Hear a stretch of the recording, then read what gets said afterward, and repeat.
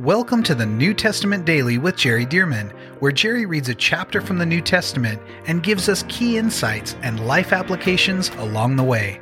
For more information about the Solid Life Journal and reading plans, visit solidlives.com. And now, let's get into today's reading. Here we go, Acts chapter 8. Now Saul, and we know Saul eventually became the Apostle Paul. In the next chapter, he gets converted. He becomes a believer. Now Saul was consenting to his death. Talking about Stephen's death, he was stoned in the previous chapter. Now Saul was consenting to his death. At that time, a great persecution. Notice the Bible never exaggerates.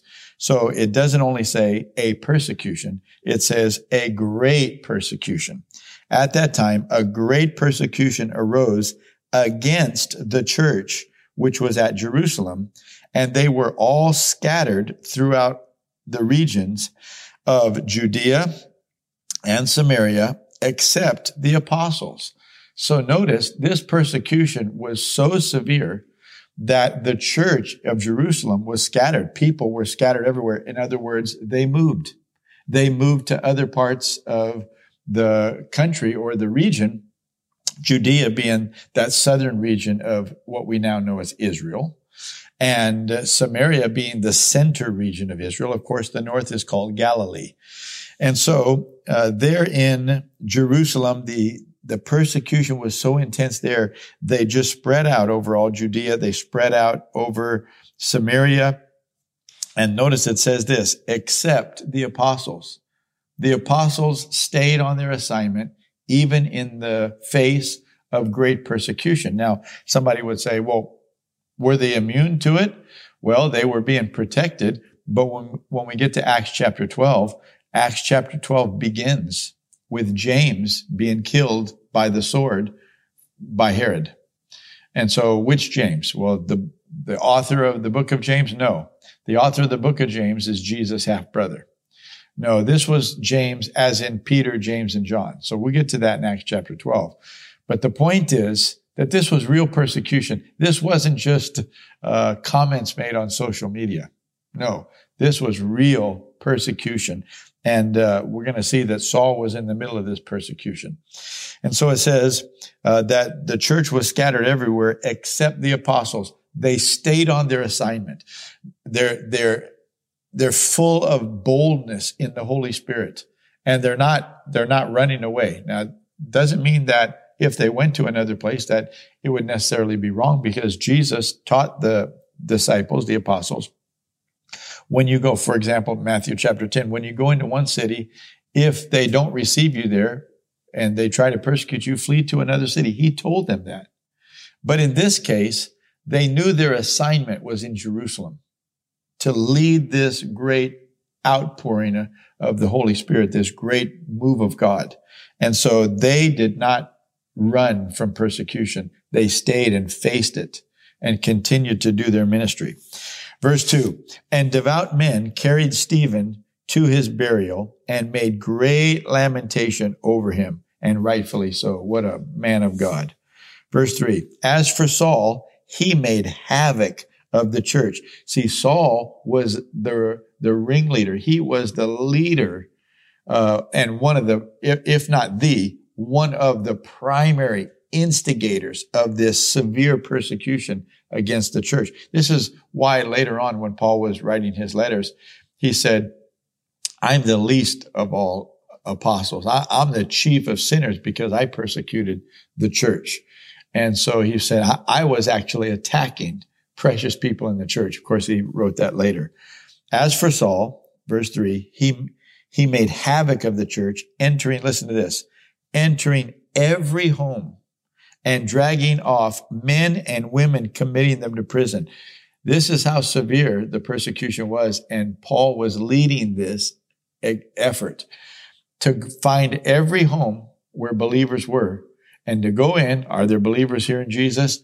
And if there were, to drag them off. You can see why people were leaving the city. And to drag them off, committing them to prison. Therefore, those who were scattered went everywhere, watch this, preaching the word. They didn't just flee persecution.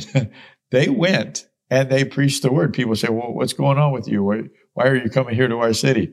Well, here's what's going on. We were being persecuted because Jesus is the Messiah, and he was raised from the dead, and they're preaching the word of God after fleeing from persecution. Oh, this is powerful. Now watch this. Verse 5, then Philip. Now Philip, you remember, was one of the 7 who were chosen in Acts chapter 6 to serve the tables and such. He was the second one named. Stephen was the first one. He was martyred last chapter. But now this is the second one. Then Philip went down to the city of Samaria and preached Christ to them. Christ, of course, is that Greek word Christos, meaning the anointed one or Messiah. He preached that Jesus is the Messiah.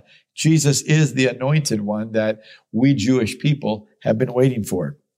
So he preached Christ to them, and the multitudes, watch this, the multitudes, what multitudes? The multitudes of people in the city of Samaria, the multitudes with one accord heeded the things spoken by Philip, hearing his preaching, and seeing the miracles which he did. And it goes on to say, for unclean spirits crying out with a loud voice came out of many who were possessed, and many, not just a few, many who were paralyzed and lame were healed. Well, see, they're listening to him preach, and the power of God's word is penetrating their hearts and piercing their souls. But it's not only that. Here are all these people saying, I was healed. I was healed. And this is bringing credibility. These are signs following or accompanying the word, proving that his message is true, giving evidence. Verse 8, and there was great joy in that city. Why? This message has come that the Messiah has actually visited us. The prophecies have actually come true. He was here. He was here, and he was raised from the dead, and this person was healed, and that person was healed. This other person was delivered from demonic activity and such. And so there was great joy, and people were talking about it. It became the gossip of the city. Well, Jesus, the fact that Jesus had arrived in Israel. So that was big news. Verse 9, but there was a certain man called Simon, who previously practiced sorcery in the city and astonished the people of Samaria, claiming that he was someone great, to whom they all gave heed, from the least to the greatest. In other words, they really believed in his so-called power, his sorcery power. And it says, they heeded him from the least to the greatest, saying, this man is the great power of God. So they said that about this man called Simon. Verse 11, and they heeded him because he had astonished them with his sorceries for a long time. But when they believed Philip as he preached the things concerning the kingdom of God and the name of Jesus Christ, both men and women were baptized. In other words, they bought into the gospel through Philip. Even the ones that believed that this man, Simon, the sorcerer, that he was right, when they heard Philip and they began to see the miracles that happened, they said, we believe this is the true faith and the truth that we should follow. Verse 13, then Simon himself also believed. Now, why is that?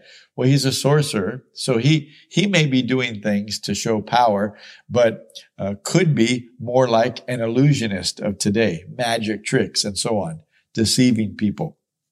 But Simon, when he saw these miracles and heard these testimonies, he believed, oh my goodness, this is not sorcery. This is not magic or illusion.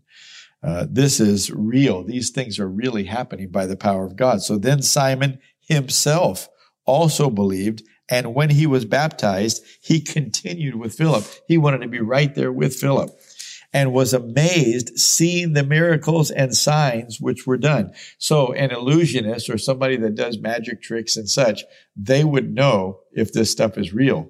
They would be able to tell, is this a fake? Are these people being paid to give these testimonies, or are these people being really healed? And no doubt Simon knows some of these people who were lame and had been lame many years. He knows they weren't faking.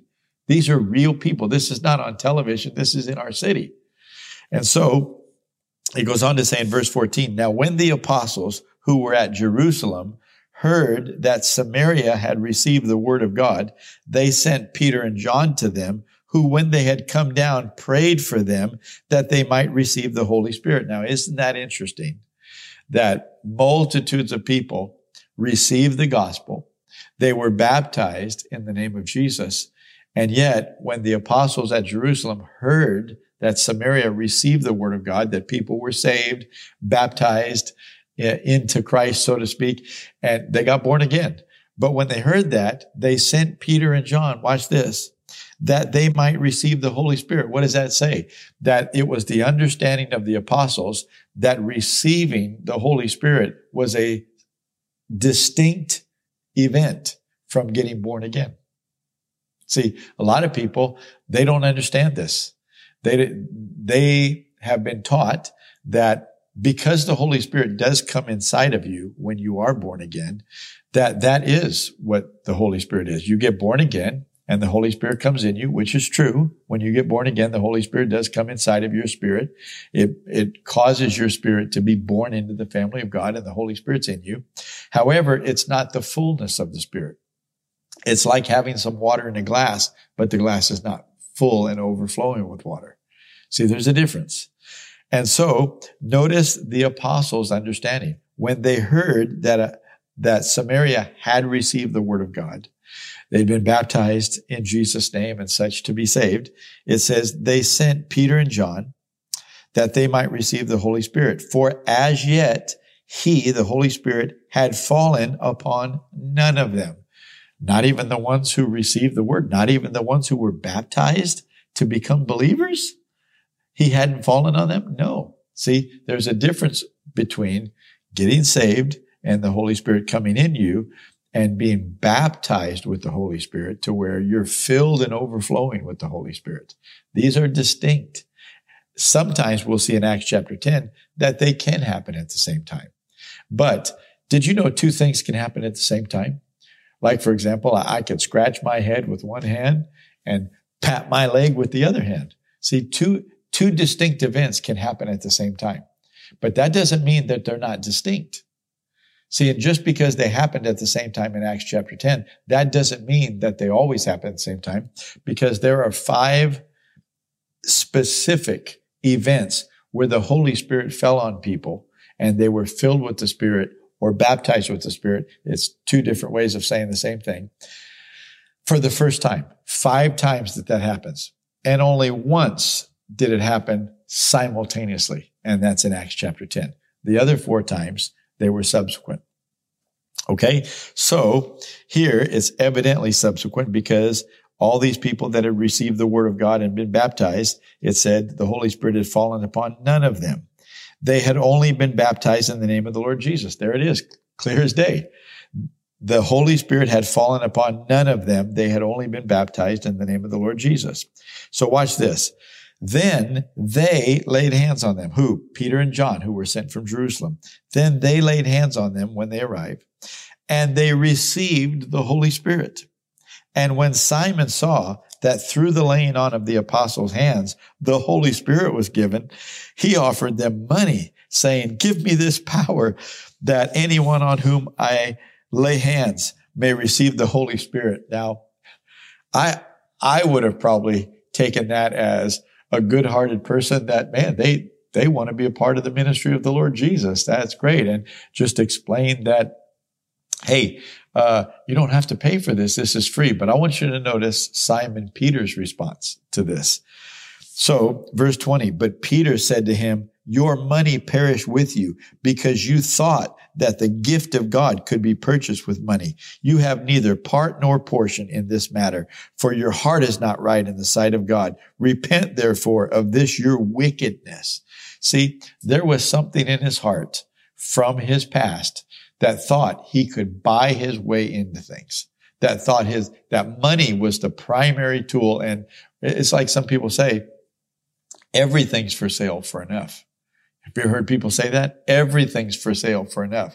Peter is confronting that belief that money is the ultimate God and money ultimately rules everything. If you just offer enough money, then you can have everything. And Peter is confronting that audacity to think that money could buy anything of God. There's not enough money in the world to buy anything of God. God is so much more valuable than the money that he created. And so Peter is confronting that. And really, he's telling him that it's free, but he's confronting the wickedness that you could buy off the power of God. And he said, repent therefore of this your wickedness, and pray God, if perhaps the thought of your heart may be forgiven you. For I see that you are poisoned by bitterness and bound by iniquity.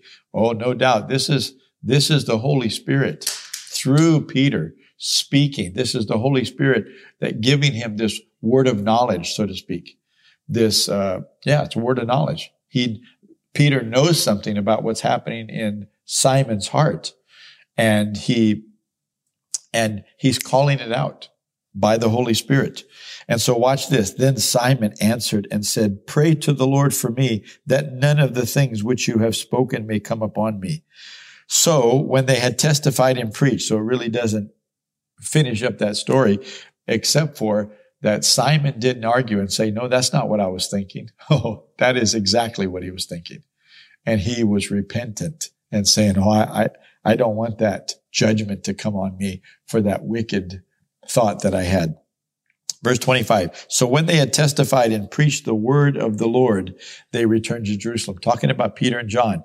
They not only laid hands on people to receive the Holy Spirit, but they preached the word of the Lord in Samaria. And then they returned to Jerusalem, preaching the gospel in many villages of the Samaritans. So they didn't only preach in the city of Samaria, but on their travel on the way back to Jerusalem, they stopped by a number of the villages in Samaria and preached the word to them. Why not? We're traveling. Let's preach the word everywhere we go. All right, verse 26. Now an angel of the Lord, watch this. Now an angel of the Lord spoke to Philip, saying, arise, go toward the south along the road which goes down from Jerusalem to Gaza. This is Gaza. This is where the Gaza Strip is, the same region today. And it says, go down, arise, go toward the south along the road which goes down from Jerusalem to Gaza. This is desert. So he arose and went, and behold, a man of Ethiopia, a eunuch of great authority under Candace, the queen of the Ethiopians, who had charge of all of her treasuries and had come to Jerusalem to worship. He was returning, verse 28 says, was returning and sitting in his chariot. He was reading Isaiah the prophet. So here is somebody, may have been Jewish, but nonetheless, here's somebody that is of Jewish belief, and he's reading Isaiah the prophet. And he's a man of great stature over the treasury of Candace, queen of the Ethiopians. And it says, then the Spirit said to Philip, talking about the Holy Spirit, go near and overtake this chariot. So here's the Holy Spirit is leading Philip to expand the gospel, really to Ethiopia, a nation. And it says, then the Spirit said to Philip, go near and overtake this chariot. So Philip ran to him and heard him reading the prophet Isaiah and said, do you understand what you are reading? And he said, how can I understand unless someone guides me? And he asked Philip to come up and sit with him. The place in the scripture which he read was this. And I just want to add the words, it just so happens that he was reading this messianic prophecy. He was led as a sheep to the slaughter, and as a lamb before its shearer is silent. So he opened not his mouth. In his humiliation, his justice was taken away. And who will declare his generation? For his life is taken from the earth. And of course, that's a prophecy 700 years before Jesus was born as a baby about Jesus and him going to the cross without defending himself. Verse 34, so the eunuch answered Philip and said, I ask you, of whom does the prophet say this, of himself or of some other man? Then Philip opened his mouth, and I love this, and beginning at this scripture, preached Jesus to him. Now remember, here's a Bible, okay? The only Bible they had, and of course it would have been scrolls, The only Bible they had is what we call the Old Testament. And Philip, from the Bible, from the Old Testament, what did he preach? He preached Jesus, because the Old Testament is about Jesus.